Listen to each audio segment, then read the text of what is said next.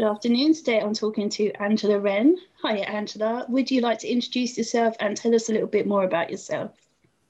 Okay, great. Thanks for interviewing me today, Donna. It's a real pleasure to be here. Um, I'm Angela Wren, and I write the Jacques Foret cozy crime stories, which are set in the Cevennes in south central France. Um, it's an area of the country that I love to visit, and I have visited quite often. So it kind of just seemed quite logical to me when I first had an idea for a book that I would set it in the Cevennes in France.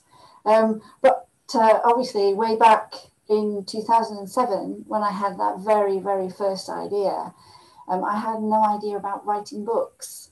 So it was a very steep learning curve. Luckily, before I was a writer, I did have a proper job, but it was in an office and I was doing all sorts of drafting for strategy documents, communication documents, and so on. So it was business drafting.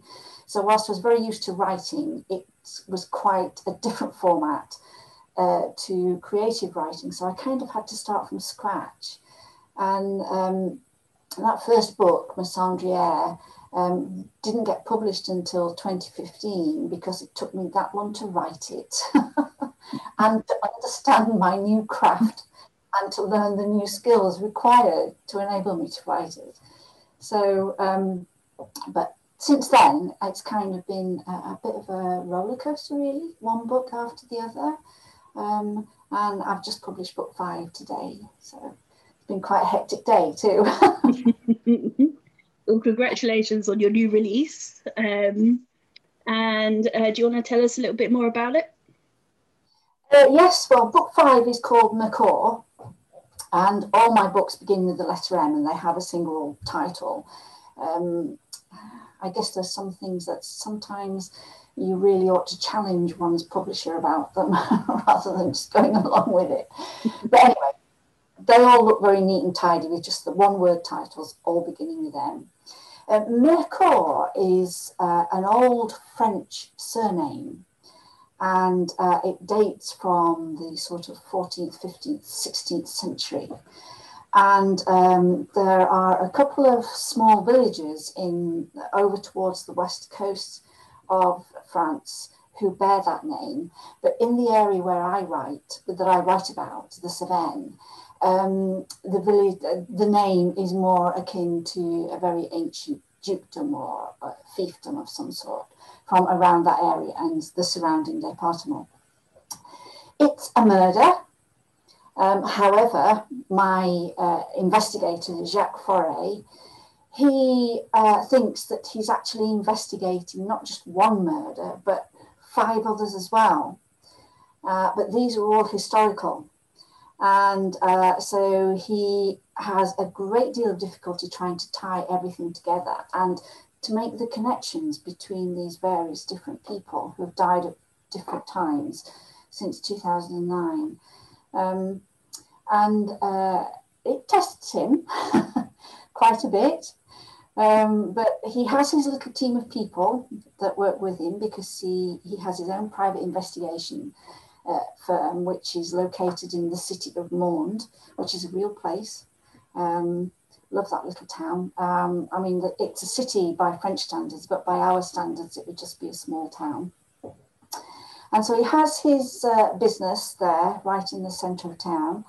And he has a couple of people who work with him. Didier Duclos is like his right-hand man, a retired police officer. And Thibaut Clergue, somebody that Jacques used to work with when he was in the gendarmerie, also joins the team during the course of this book to help out with the really rather complex investigation. I don't really want to say too much more.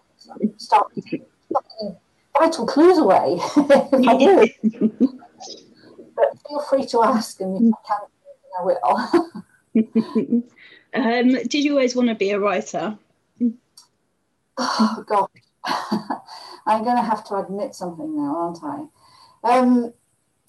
I think, yeah, underneath it all, I probably did always want to be a writer. When I was a kid at school, I did have a stammer. And one of the ways my parents dealt with that was by sending me to speech and drama lessons. And that was when I was first introduced to Shakespeare. I was only 6 years old. I mean, obviously we didn't cover the plays or anything, but there were little snippets, little lines and little phrases that my speech and drama teacher would use to help us to get over the difficulty with our speech. So being introduced to Shakespeare so early, and I found his use of words fascinating. I guess that fascination with words has always been with me from then.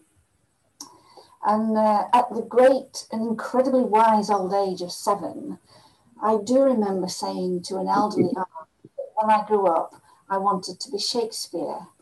And why any child of 7 would want to be a 400-year-old mouldering body is quite beyond me. But I've never really been able to explain that to anybody else or myself even. But yes, that thing about writing has been with me ever since then. And of course, school, exams get in the way, don't they? And then life in general, work, needing to pay the mortgage and all that sort of stuff just gets in the way. And I was a business change and project manager when I was doing my proper job, which was extremely pressured, very, very demanding. And really, it was only when I managed to escape that I realised that I could do something with regard to writing. And I started out writing short stories. And I guess I've just followed the same path right through until now. And now writing creatively is something that I just have to do. It's just a thing I have to do. It's not that I sort of set myself off from 9 until 12 today, I will write just because I've got to write. I just do it because I want to and I need to. So yeah, does that make me a writer? I don't know. Maybe it does. You've got 5 books out. You're definitely a writer. And have you been a big reader? Oh God, yeah, an avid reader from being very, very small. One of my earliest memories is being in Foyle's bookshop in London. I'd only be about 3.5, maybe just 4. My dad's family came from London, so we were there on holiday visiting relatives. And the treat that day was to be taken to Foyle's bookshop, and I was given some coins to hold in my sticky little mitts, and I could actually go and pick the book and pay for it myself. And yeah, and that little book, it was one of those rag books that children used to have. And that little book went with me absolutely everywhere until it met its demise in my mother's washing machine about 3 or 4 years later. Very well worn. Yeah, I've never stopped reading since, to be honest. And even though I spend a lot of time writing, I still make time to read. I think you have to, don't you? How do you know what the competition are doing if you don't read the books? How do you know what other good ideas are floating about out there unless you read other people's books? So yeah, love reading. Do you have any preference of genre, or will you read anything? Oh, I read just about anything really. Well, apart from erotica, I'm not keen on that. But yeah, my favourite genres are obviously crime. I quite like thrillers, as long as they're not too gory. But I love romance too, and I have and do read sci-fi from time to time. Fantasy, I've read all the Game of Thrones books, as well as a fair few others. So I read virtually anything and everything, including non-fiction too. I've got some fabulous books I've been reading recently, non-fiction. Smugglers of Timbuktu, for instance, that's a fascinating book. And then there's Along the Amber Route. That's all about amber, when it was first discovered, how long it's been around, and how it got across from the Baltic coast through to the rest of Europe. Absolutely fascinating read. It was a travel journal, a history, as well as an interesting piece of geology really. So yeah, read anything and everything, frankly, just about. Yeah, I'm the same. I'll read anything. I mean, you miss out on so much if you don't. I think so, yeah. Yeah, you do. You do. I even read the news. So, what made you decide to write Cozy Crime? I think I suppose I have to lay this at the foot of three other writers. I started out writing romance, to be honest, because my very first idea was for a romance, and I joined the Romantic Novelists Association. I'm still a member, and I still do write romantic stories, but I don't think I've really got any ideas for a whole romantic novel.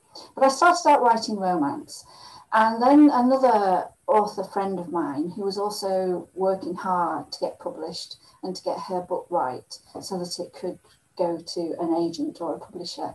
She said to me, I've come across this new course. It looks really good. It's only a few miles from where we live. Do you want to come as well? So I looked at it and saw that two authors that I read, Michael Fowler and Danuta Ray, were running it. There was also Alison Taft, who worked for a publisher, as well as being a writer. And although at that point I hadn't read any of her books, I have since, and they're brilliant. So I thought, oh yeah, why don't I do this? And then I looked at it and thought, well, that's about crime. It's about writing a crime novel. And I kind of thought, but I'm trying to write romance. Anyway, I went along for the ride. It was a brilliant workshop, but during the course of those 3-4 days, we were allocated individual time with one of the three tutors, and Alison Taft was the person who was allocated to me. And I reached a point where it became quite clear to me that I had to answer one question. And that one question was, am I writing romance, or do I really want to write crime? And at the end of the workshop, I'd more or less made up my mind that the book that I was currently working on, which did have some dark sections in it, and there was a body, I thought to myself, this isn't romantic suspense. I thought, this is crime. This is real, honest to goodness crime. And immediately after the workshop, I then spent the next month and a half completely refocusing the story, making the body and the investigation of the crime the central plot. So that meant I had to expand it a great deal. And the romance element just became a subplot. And that was Missandriere, and that was the book that was first published in 2015. So it was just the right choice, I think. And that workshop came up at just the right time. It was serendipity. If you were to be a character in your books, would you get on with your characters? Wow, what a question. Although I'm not personally in my books, I do live with my characters when I'm writing the stories. Jack is always in my head. And yeah, I have people in the village of Missandriere. Some of them are really nice people. Some of them are not quite so nice. Like Monsieur Roussel, Fermier Roussel. He's a bit blustery. He can be quite short-tempered, and he can be difficult. But there's also Guy Delacroix. He's an elderly farmer, and he's not a very happy man, and he hasn't had a very happy life. And he has occasionally been prosecuted for poaching, and he has a string of petty crimes to his name over the years. So I probably wouldn't get on very well with him particularly. But most of the other characters, yes. And thinking about the other books, yeah, there are characters in there that I would get on well with, and some not so much. They're usually my villains. That's good to know. Have you found any extra challenges by setting them in France? Yeah, to a certain extent. As well as I know the area of the Cevennes and the towns and the villages in and around where my fictitious village is located, as well as I know them, there are still things about France that I'm learning. And for instance, Montbel, my book Montbel, is set in a restaurant.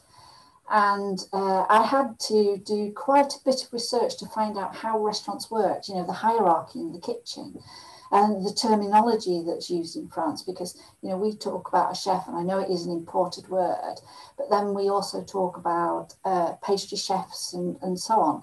Well, there's a very, very specific terminology for all of that in France. And so I spent about a month, 6 weeks doing a whole stack of research to cover that. I am lucky in that I do have French friends who are born and bred French people. And so, you know, if I get stuck with something, I can email them or, you know, give them a ring. There's also a French national that I work with on the Miss Moonshine books too, Marie Laval. She's a French author, and she was born in France, and but she came over here and works here now. So when I'm stuck on something, I can always get in touch with Marie if I need to.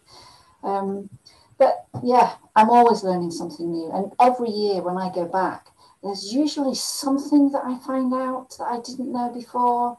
But how can you learn about a whole country, you know, in a short time? I mean, we're born and bred here, and I bet we don't know everything about our own country, do we? I can't. No, so yeah, it's been a fascinating journey, nevertheless. Out of all the research that you've done so far, what's the most interesting thing you've found out? I guess the most interesting research has been the research I've done for the latest book, Mercure. A lot of the action in that book is set on Mont Mima, which is a fairly substantial mountain, about 1,200 meters high, which is like 30 or 1,000 feet above sea level. And that overlooks the city of Mende.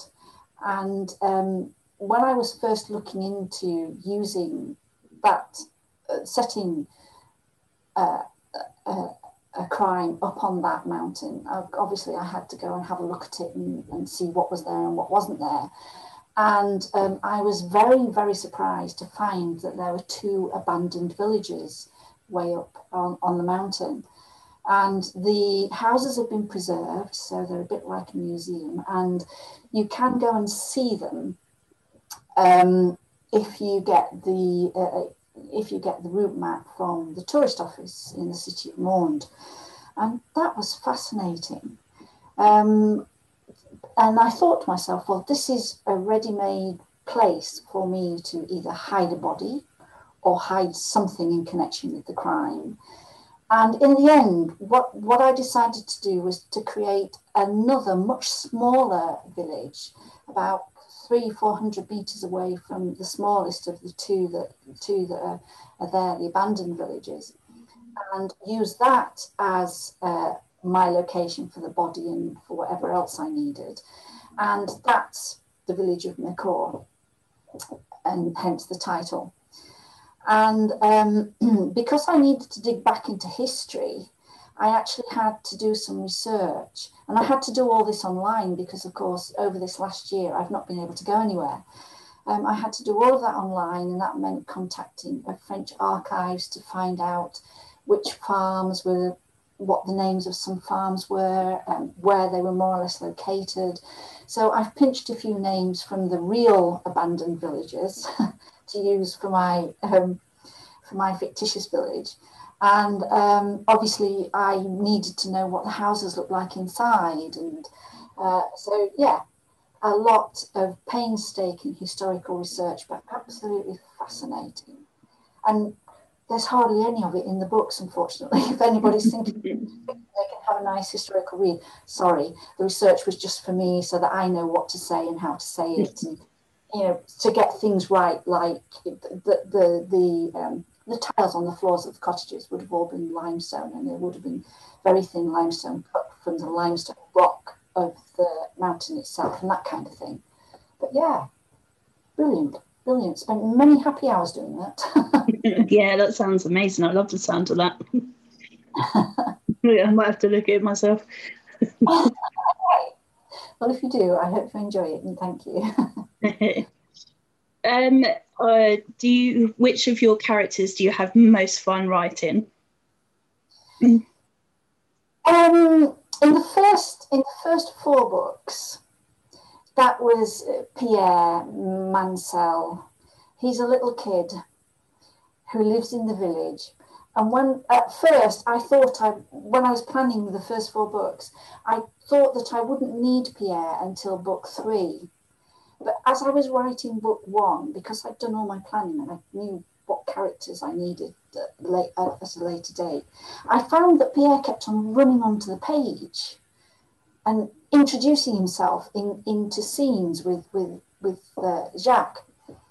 And by the time I got to the end of my first draft, I thought, I'm going to have to do something and get these scenes out. But when I was going through editing for my second draft, I thought, no, I can put Pierre in this story. I can keep him in there and I can give him a role. So on my second draft, that was what I actually did. And I put back some of the stuff that I'd already taken out. And Pierre appears to a greater or lesser extent in each of the 3 stories that follow on. And I loved writing him because he was such a nice little kid. And I mean, he's 5 in the first book and he has his 6th birthday and he trots into the gendarmerie and brings Jack a piece of birthday cake and stuff, And then there are scenes where he's trundling around the village on his bike and always wanting to help Jack because his ambition is to be a policeman himself. So he was really great fun to write. In the 4th book, is really Pierre's story. And so writing him in that book was really quite sad at times and quite difficult because of what happens to him. But now I've just written Macaw, and Pierre is still in that book, but he's slightly older. And he's turning into a grumpy teenager. So kind of gone off him a bit now. I mean, I'm sure he will feature in other books later. And I'm sure he will turn out to be an incredibly nice young man. But at the moment, he's grumpy teenager, and I don't want to know. In this last book, my favourite character to write has been Thibault Clergue, the retired gendarme who knows Jack from when he was working in the gendarmerie. And I've actually brought Thibault back. He is in the first book. He also appears in a couple of scenes in the second and third book, but only as a very incidental matter. But in this book, he's actually got a role to play. And I have absolutely loved writing Thibault because it meant I could get to know him again and also develop him as a character further. Because, of course, now that he's retired from the gendarmerie, his wife, having got both her daughters packed off and married, she now needs a focus. And her focus was and the painting and decorating in the house and the gardening, etc., etc. So some of their exchanges between those two have been really quite fun to write. When you wrote your first book, did you know that you were going to write a series? I knew I'd got 4 stories. I knew definitely I'd got 4 stories. And I knew that there would be certain connections between the first book and the second book, and then another connection between the second book and the third and the fourth. So yeah, there was a progression there, but at the time when I actually sat down to write Messandriere, the crimes in the other 3 books were quite sketchy, but I knew what crimes they were. So I knew that the second book would be commercial sabotage. And I placed that very much in a business setting, and I used my background as a project manager to help me write that authentically, or at least I hope it's authentic. The third book has a historical element to it, and Jack is thrown back into thinking about Paris, which is where he was born and brought up, and about the history of Paris. So that required a bit of research. And again, I had a vague idea of what the crime was, but I didn't know how far back the threads of that crime stretched until I actually started writing it and properly fleshing out the characters. But yes, yeah, there were those elements there. I didn't know when I first started writing Assange that there was going to be a book 5, because I'd only thought those 3 books ahead. But once I got to Montbell, the 3rd book, I knew definitely then that there were going to be more books. And yet again, I just got this sketchy idea of what the crime was for each one. And for instance, I know now and knew back then when I was writing Montbell that in the 8th book, Jack would have to deal with a family death. And looking at my timescale, what I didn't know when I was writing Montbell was that that would come up in the time frame of the books in 2020. So, of course, when I was writing Montbell, I didn't know what was going to happen to us over this last 12 months. That has significantly changed how that book is going to work. And although I know that the crime is, the crime is about hidden secrets and and hidden benefits as a result of those secrets, but I know that I'm going to have to handle it very differently from how I first envisaged it, a couple of years ago. But there you go. Yeah. Yeah, thanks to that. I suppose it's going to change a lot of things, especially if people include times in their books. And it's a quite debated question, isn't it, whether to include it or not? Yeah. And I mean, I'm currently writing 2 short stories for 2 very different anthologies. And because they're basically contemporaneous anthologies, we have been debating between us whether we should accept that COVID is out there and how we're going to handle it or not. And I'm very much in the camp of no, let's not. People have had a hard enough time.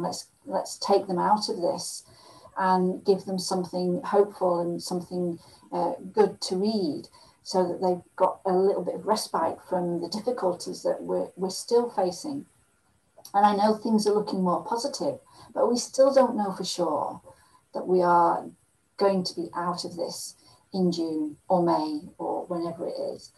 So I'm very much of that camp. But because of the way my books are structured, when I come to write the book that's set in 2020, I know I can't avoid it. But at least I'll be in a better position then, because I'm not still living through it. And one of the reasons why I first said no, let's not include it, was because I'm very much aware that I'm living through it, and I just don't want to write about that. I want to write about other stuff that takes me out of it. And I think a lot of people will probably think the same too, but probably. Yeah, I think generally, and I was in the camp of I don't want to read it, but I've read a couple of books where it's been mentioned, and I find that I'm not bothered. I'm quite surprised, actually. I think because we're so used to it, just the sanitising and putting on a mask, generally that's all that's mentioned. And we're so used to it, I think that it doesn't, it's just part of the book. It doesn't really. So, yeah, I was surprised by how little I was bothered when it was mentioned. Oh, right. Okay. Yeah. I know there's a Peter May book, I think, or at least I think it's Peter May, I think he repackaged and published for free during lockdown. And a couple of my friends said to me, aren't you going to read it? And I went, no, this is enough. I don't want to read about it. Yeah, because I might.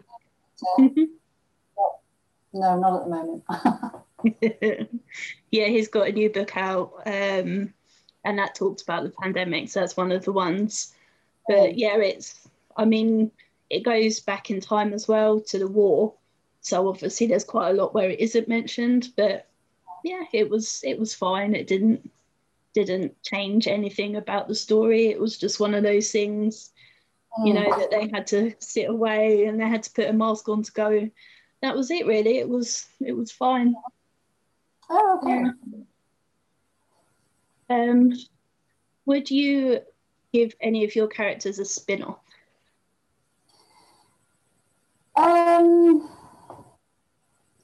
No, I don't think so. I don't think I would. Well, not the characters I'm working with at the moment, Lynette. And they all, the dynamics between all of those characters, I think if I moved one out or sent one off on a different journey, some of those dynamics would be lost. And yeah, I'm too happy with the group as they are at the moment. But having said that, one of the short stories that I'm writing is about a character that I actually created, way back in 2004, 2005, I think, something like that. And I sent her to France to become a kind of amateur sleuth, I suppose. But she was also there to be romanced as well, because this was another romance that I thought I could write. But I kept on introducing these puzzles, and I realised that wasn't going to work. So I just put it all to one side. But now that this opportunity has come up to write a story for a new anthology, I thought to myself, yes, Alice will fit this very well. So I'm bringing her forward. I'm creating a special little story just for her to introduce her. And because this anthology is being created over in the States, if it goes down well and the story goes down well, then that means I've got a potential new market for a new set of stories with Alice as the central character and other people around her at the chateau, at Chateau Chevigny in central France. So it would work, and I guess I'm just using her to test the water, but that's the nearest I've come to your suggestion so far. What's your ultimate dream as a writer? I've got it, I think. I've already got it. I've got a brilliant publisher, Crooked Cat, and they publish my books under their Darkstroke imprint. They're really supportive. I work with an absolutely great bunch of authors from across the world, because Crooked Cat, Darkstroke, publish authors from all over the world. So there's a wealth of experience there that I can draw on if I need it, and we swap and change ideas all the time amongst us. There's a wealth of support available to me as well. So for instance, today colleagues have been copying out my posts and stuff about the new book and retweeting my tweets and all the rest of it. It's been going mad. And so, yeah, getting that publishing contract, that was an absolute high like I've never experienced before. And I'm kind of still up there, really. every time I get a new contract, for the new book, it's just the same. I'm dancing on the ceiling for about 4 days afterwards. So yeah, this is it. This is it. Because I've worked a lot in theatre as well, people often say to me, "Oh, don't you want your books on stage or on screen or whatever? Don't you want films?" And actually, no, I don't. I'm not bothered. I really like my books as they are and my characters as they are on the page. And I know that if I sold the rights to a TV company or a film company, they change them, because what works on film and TV doesn't necessarily work on the page. When you've got a reader in front of you, they need more information. They need you to describe things and so on. Whereas in a split second, a camera can do a whole page of work, can't they? Yeah. And I'm very much aware that with other TV adaptations, how much the stories can be changed because of the dramatic impact. And I wouldn't want that. I'm really happy just scribbling away day after day. Yeah, I don't blame you. It sounds amazing. Apart from your publisher, do you have lots of other author friends? Oh yes, yeah. I'm a member of the Romantic Novelists Association, as I said earlier. I'm also a member of the Crime Writers Association, and if we can ever meet up in big groups again, I will be going back to their conferences, and that's when you meet most people. Those weekends can be incredibly emotionally draining because you're spending all your time chatting to people and catching up with people you've not seen for ages and ages. I meet regularly with writer friends. I run a writers group locally, and so we have a mixture of people within that who are aspiring writers. Some are poets, some others are also published like me, and some are on their way to being published. And a couple of them are with the New Writers Scheme for the Romantic Novelists Association. So I spend a lot of time with them on a regular basis. And there are various other groups of authors that I meet up with.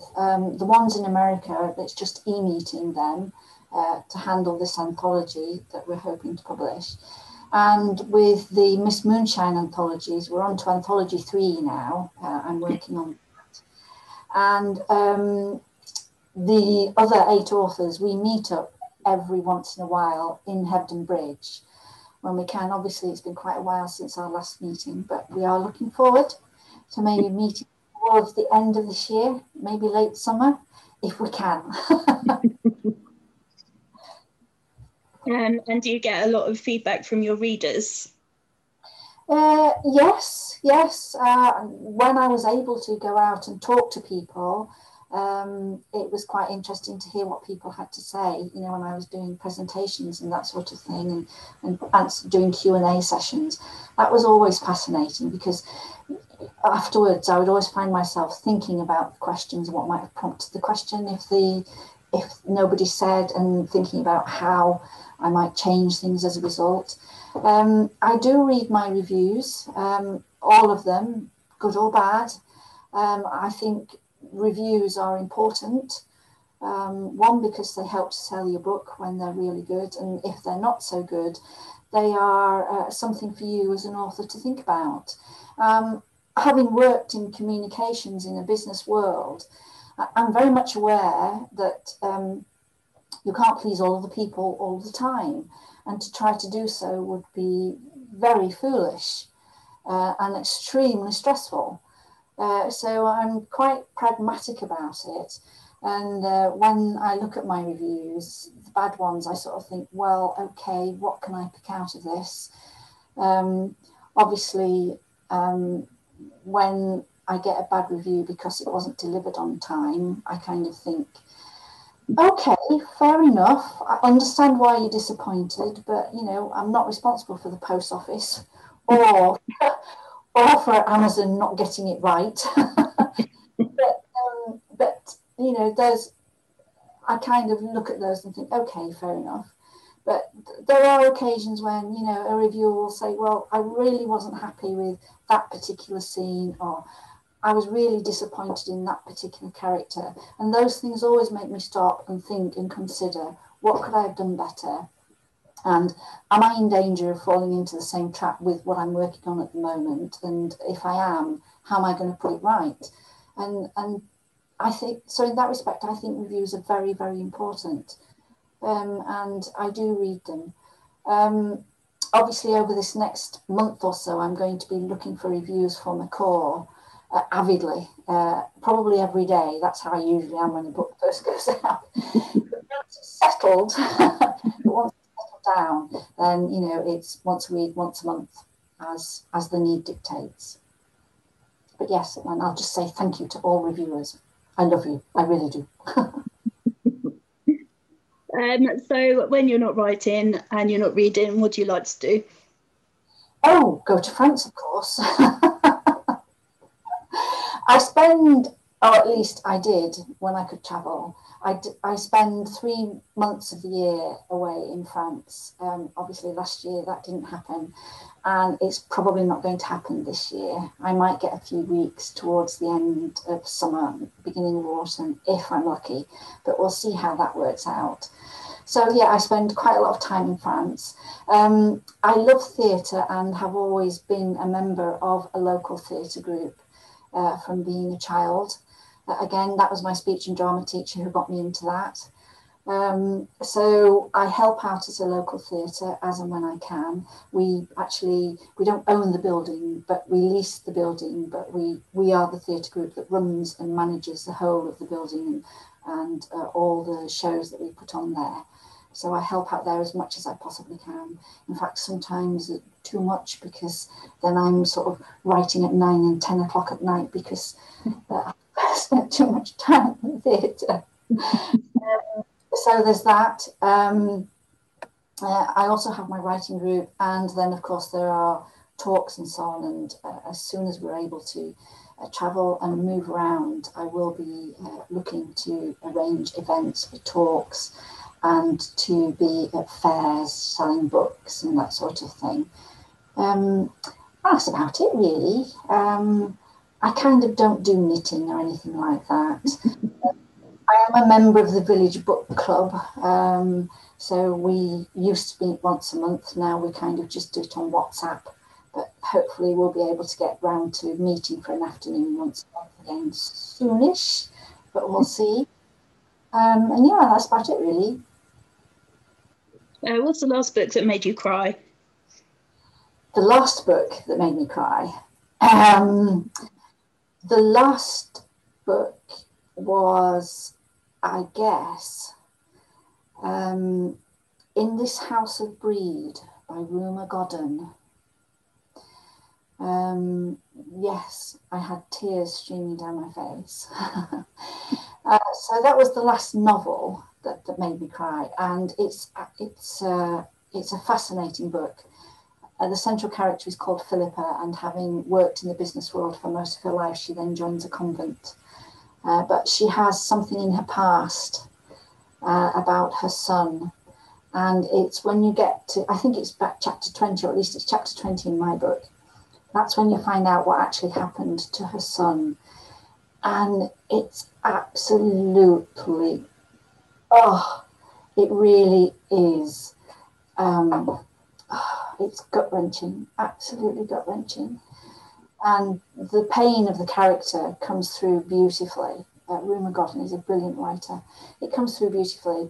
And in actual fact, the last time I read that book, I was sat in the awning on a campsite in France, and there were tears pouring down my face. But it's so emotionally draining. The last piece of non-fiction that I read that made me cry was The Infiltrators.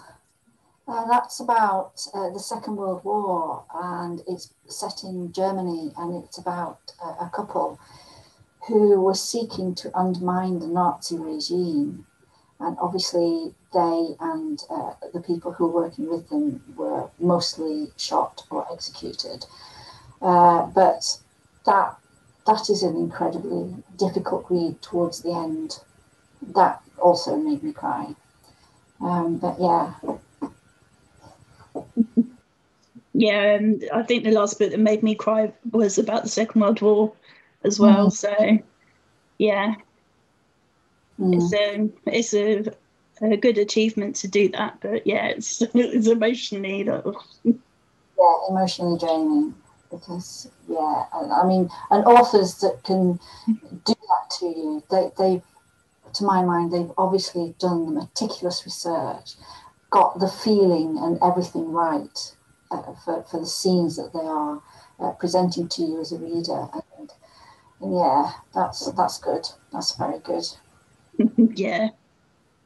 If you were able to go back in any to any period in history, where would you go back to?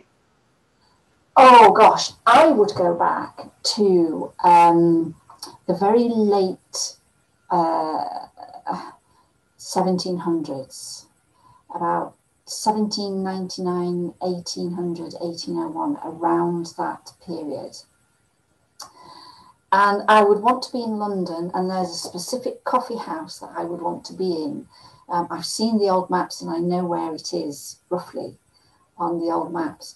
And the reason why I'd want to be there is because I have an ancestor in my family tree, and I can't find anything out about him. The furthest I've been able to track back is to him being a young boy in that coffee house, and he was working as a potboy. And it says that on the documentation that I've been able to look at in the archives, it says that he's 15 years old at that point. And all I know about him is that he wasn't born in London. I don't know where he was born. So I would have to be back there in that coffee house so that I could talk to that potboy and ask him about his family and ask him why he's alone, because I can't seem to find any brothers or sisters for him either. And I mean, it could be because they're, say, somewhere out in Essex or Kent, I don't know. And he's just left them at home because he's the eldest boy for whatever reason. But yeah, I would want to sit him down and quiz him about the family. If you were to have a dinner party invite for famous people, who would you invite? Oh, I would have to have William Shakespeare there. Absolute must. I think I would like to have Alan Bennett, the playwright, too, and his counterpart, Michael Frayn, another fabulous playwright, both really real favourites of mine. And I guess, I can only have four. Oh, rats. I guess the other person would have to be, yes, balance things out a bit if there's only four of us. The other person would have to be Agatha Christie. I love her books. And in fact, I remember being about 12-ish and being in the library with my mum. And whilst my mum was busy talking to the lady librarian, I snuck across to the other side of the room and started looking along the adult shelves and discovered Agatha Christie. And then every week when I went back to get more books with my mum, took another one out. And I just read absolutely everything that she wrote after that. There are a few other people I could mention as well, but okay, you said four, fine. You can have substitutes just in case. Oh, one of my substitutes would have to be Wilkie Collins, or maybe Arthur Conan Doyle. I suppose one of the substitutes for Michael Frayn or Alan Bennett could be Alan Ayckbourn. Or Minette Walters. I love her books. Absolutely love her books. Or Peter James. I like his books too. So.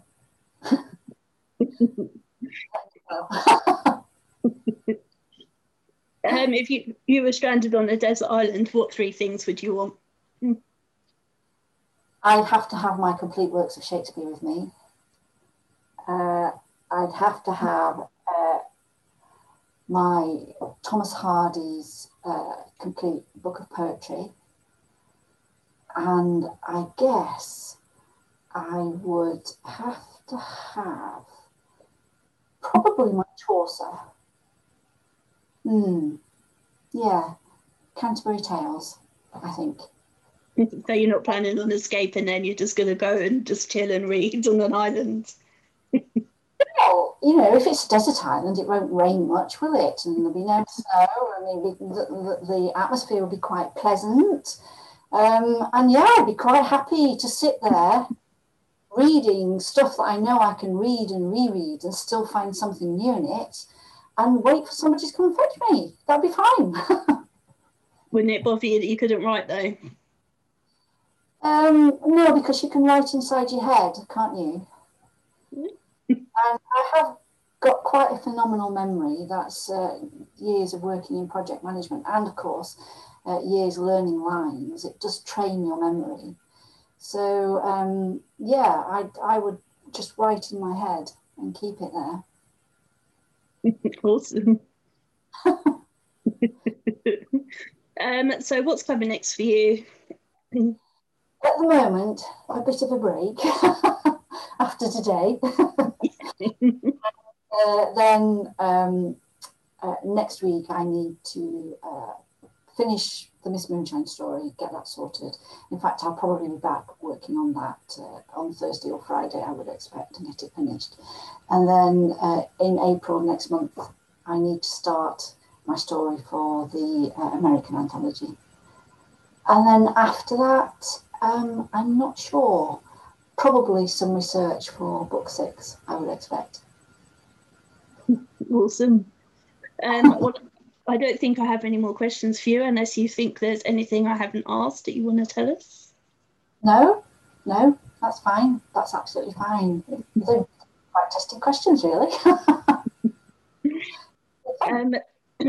So do you just want to tell everyone where they can find out more about you and where they can find your books? Yep, I have a website. It's called angelawren.co.uk, and that's ANGELAWREN, all as one word. I also have a blog, which I write every Tuesday, and that's James Amoy, that's JAMESETMOI, .blogspot.com. And actually, if you just type in James Amoy, that should bring it up for you. I'm on Facebook. I'm also on Twitter and on Instagram, so anyone can follow me on any one of those social media platforms if they wish to. And it'd be nice to meet them. If you want to put a link to the anthologies and everything on my page when they're ready and stuff, then feel free. You can, advertise them. That's fine. That's brilliant. Thank you very much, Tom. That's great. Thank you. And thank you very much. Okay, and thank you. Nice to meet you.